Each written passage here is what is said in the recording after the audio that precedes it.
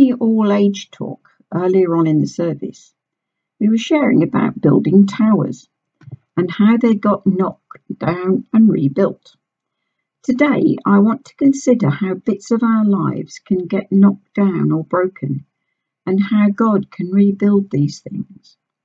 In order to do this, I want to tell you a story of something that happened to me a few weeks ago. I was coming out of Frankie's drive, where I had parked, and I turned left onto her road, as I always do. Oh dear, I heard a crunch, clatter, and felt this deep panic as I figured out what had happened. I turned round at the end of the road and came back to see what damage I had caused, both to my car and her wall. By that time, Frankie was stood examining the damage, as were three ladies from across the road who had seen what happened. Oh dear. I got out the car in fear and trepidation, as I had knocked down a fair amount of her garden wall, and there were bits of brick everywhere. The kind ladies from across the road were very sympathetic and said it's the sort of thing that could happen to anyone. And one of the ladies had a husband who was a builder, and she said he was very good at rebuilding walls like this one and sure he could do it. So I stood there thankfully, whilst the young ladies from across the road picked up all the bricks, as the state of my back and knees doesn't make bending down easy these days. Frankie, well, she looked kindly at me, and rather than getting cross and telling me on no uncertain terms that I should have looked where I was going, she said it didn't matter as it could be fixed, and as long as I was okay, that was all that mattered. And even my car was pretty much intact, apart from a scratch or two and a tiny dent, and you wouldn't really notice it unless you looked very hard, nothing that a bit of black paint wouldn't fix. Now at this point, I need to tell you about a letter I had received that very morning from a cousin of mine. He was informing me that one of our elderly relatives who had died earlier in the year had left us both a small amount of money in his will. And lo and behold, this turned out to be the amount I needed to pay the builder to fix the wall. But now to the application bit of this parable. There are different ways to describe how we become the people we presently are. But one way the Bible uses is through the similarities between building our lives to the buildings of walls and houses. Hence, I want to use this parable of Frankie's wall to help explore three things connected with this picture God uses. The first is the how of how we build the house we live in terms of body, soul and spirit. The second is how these walls we build can get torn down. And the third is how God works with us to rebuild them. First, we build our life walls to produce the people we are by making choices. Every choice we make, or indeed do not make, puts a brick in place in the house we are building. If we walk in God's ways, we are free to choose for him, because we are told in 2 Corinthians chapter 3 that where the Spirit is, there is freedom. And that freedom is specifically the ability to make the correct choices for God. If we sin, we are very clearly told that that puts us in slavery to our own and others' wishes, and then we cannot easily make the choices to do God's will. In Romans 6, Paul writes about sin having dominion over us, just like a slave owner made his slaves do as he said. And sin here means missing the target, or in spiritual terms, a wrong understanding of how God would have us view and choose in the current events in our lives. So how we choose to respond to the situations we find ourselves in will largely determine the nature of the house we live in. If we continually respond to life events in fear, we will end up becoming a fearful person.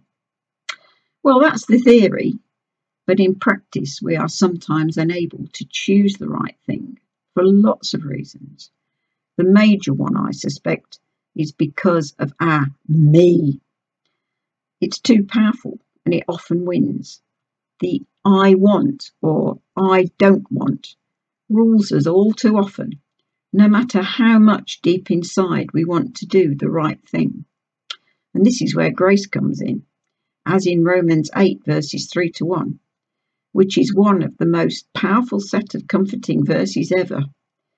Paul writes that what the flesh could not do, in that it was too weak, Jesus did for us, and that we are not condemned for the wrong choices we make.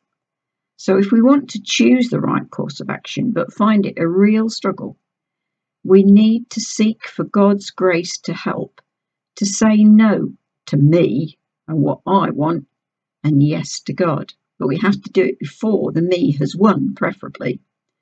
It takes practice, but it does work. Try it. Some of the walls we build are about relationships. So often we painstakingly build walls in our lives on which we rely for protection, for status, or as the basis of a relationship. How many of us have refused to share part of our lives with those we love because we fear they might reject us? So we build a wall that says, "Do not enter here." And then how many of us build mansion walls because we want to impress? And we need to make people think we own a big house because we are successful and worthy of recognition and power. And how many of us have been hurt by life's events, by abuse or things like social media, so we build walls of protection around us that make us look like the person we wish we were, but not the person we really are. And there are other sorts of walls we build to shape our lives, some good, some bad. And you might find it of interest to look at your life in terms of the walls you have built. Was God part of that building process? If not, why not? You might find some interesting answers if you consider that. Secondly, let us think what the Lord wants to teach us about how walls that we have built can get knocked down. Firstly, our walls get knocked down by others, both intentionally and by accident, or by life's events that we have no control over. These things can be big, like an attack on our reputation or our self-esteem, when a spouse walks out of a marriage, or a child goes off the rails, or by sickness or redundancy, by habitual abuse, by COVID-19 and lockdown, by the death of a loved one, or by an unanswered prayer we prayed in great faith and it didn't happen. The list is long. Then there are the little things, where our heart may not be broken into 10,000 shards, but we can lose our sense of peace and well-being. Things like when we lose our patience when we have to wait for an hour on the phone to get through to someone we need to speak to about our electric meter or the like. And when you eventually do get through to them, they say, "Oh, sorry, you've got the wrong number." And they put you through to the right department and the waiting begins all over again. Or maybe we get disappointed by a holiday being cancelled, or something we were really looking forward to doesn't happen. Again, the list is very long. Our walls of peace and well-being can get knocked down. But we can also be the cause of other people's walls being pulled down. Sometimes it's by accident, and we need to admit our mistake, seek forgiveness from the person wronged and ask for reconciliation, rather than trying to justify ourselves. Then there are sadly those times when sometimes we intentionally hurt people. The main thing here is to be aware that Scripture teaches that we are held accountable for the times we deliberately pull people down. We are not to destroy another by our words and actions. That was what our reading this morning was all about. One of the most scary teachings of Jesus in the Gospels was when he said, "But whoever offends one of these little ones who believes in me, it would be better for him to have a heavy boulder tied around his neck and be hurled into the deepest sea than to face the punishment he deserves." Maybe this will make us think twice before we gossip about someone or pull them down by what we say to them or about them. And then we can knock our walls down by our own actions, as I did with Frankie's wall. This again might be accidental, sometimes on purpose. For example, we may misunderstand a situation and blame another for the hurt done to us, when in reality we misread what was happening. Or when we believe a lie and we thereby give it power over us. I have spent much of my life fearing things that life threw at me, particularly sickness. I was a right hypochondriac because I had an underlying fear that God would not be able to help me if I was sick. I remember going through a bad patch around 20 years ago when my mum died, and I suffered from an anxiety breakdown. I felt so ill. And one morning, God challenged me and asked me through the scripture I was reading if I would trust him to heal me over time. In all honesty, I looked at God and said, no. I trusted more in the NHS, that they could give me counselling and drugs. I had believed the lie that the NHS was always more able to help me than God. Unfortunately, in this case, the NHS was unable to give me the help I needed. And that is most definitely not to say that God doesn't use the NHS to help heal people. He really does use them most of the time. And they have been the most amazing set of people over the past 4 months. That we would all acknowledge. No, this was my problem of unbelief. And today, 20 years later, God in his grace has rebuilt the wall I had torn down through my doubt. So I eventually figured it out and repented, asking God to help my unbelief. It has taken him 20 years to rebuild my wall. Much of that rebuilding was painful, but he has done it, and it has been worth everything I have gone through. I have a lot more faith now than I used to have, and I have rest and peace in Christ rather than fear. It's a good place to be. So thirdly, let us consider how God rebuilds broken down walls and how he asks us to work with him. So back to Frankie's wall, particularly the intermediate stage of waiting for things to be rebuilt. When our wall has been broken down, we have to live with the hurt and with the fact of waiting for it to be fixed, which is none too pleasant, as we would like it fixed now, please. Frankie waited patiently.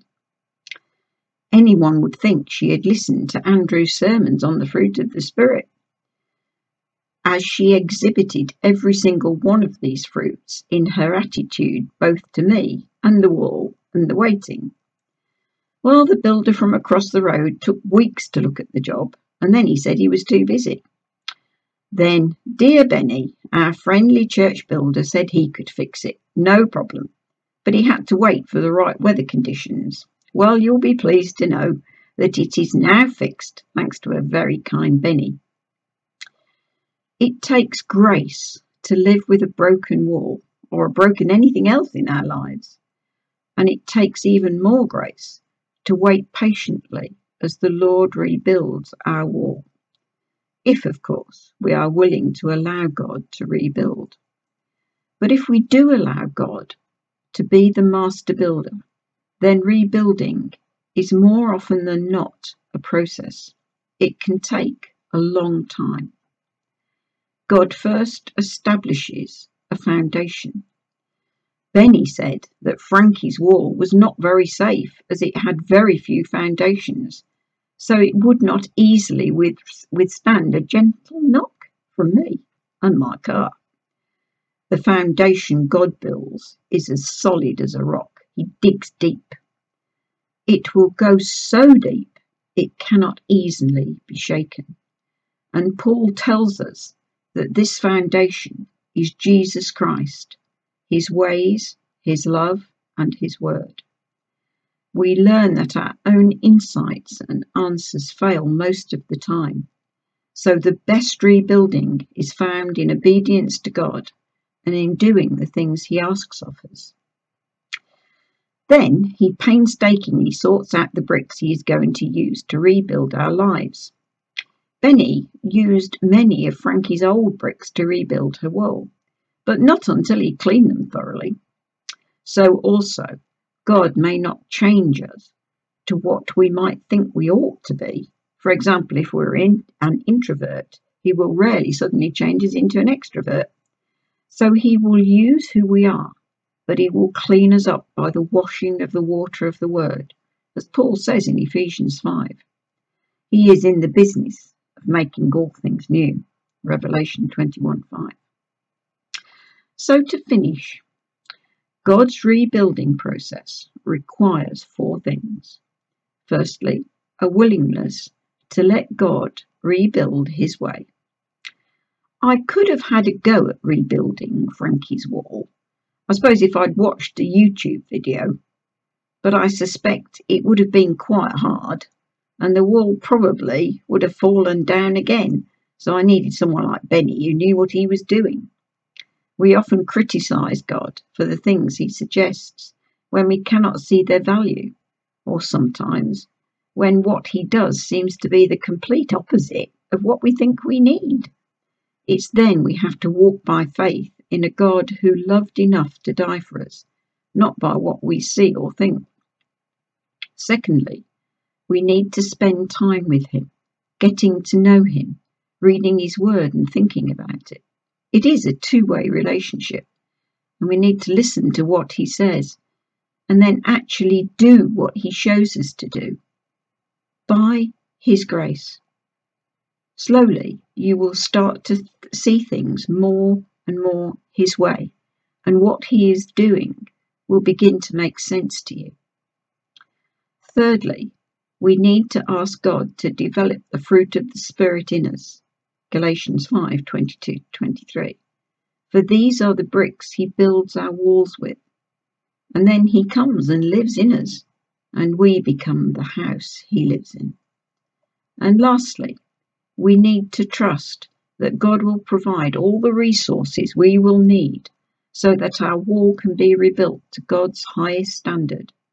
One of God's names is Jehovah Jireh.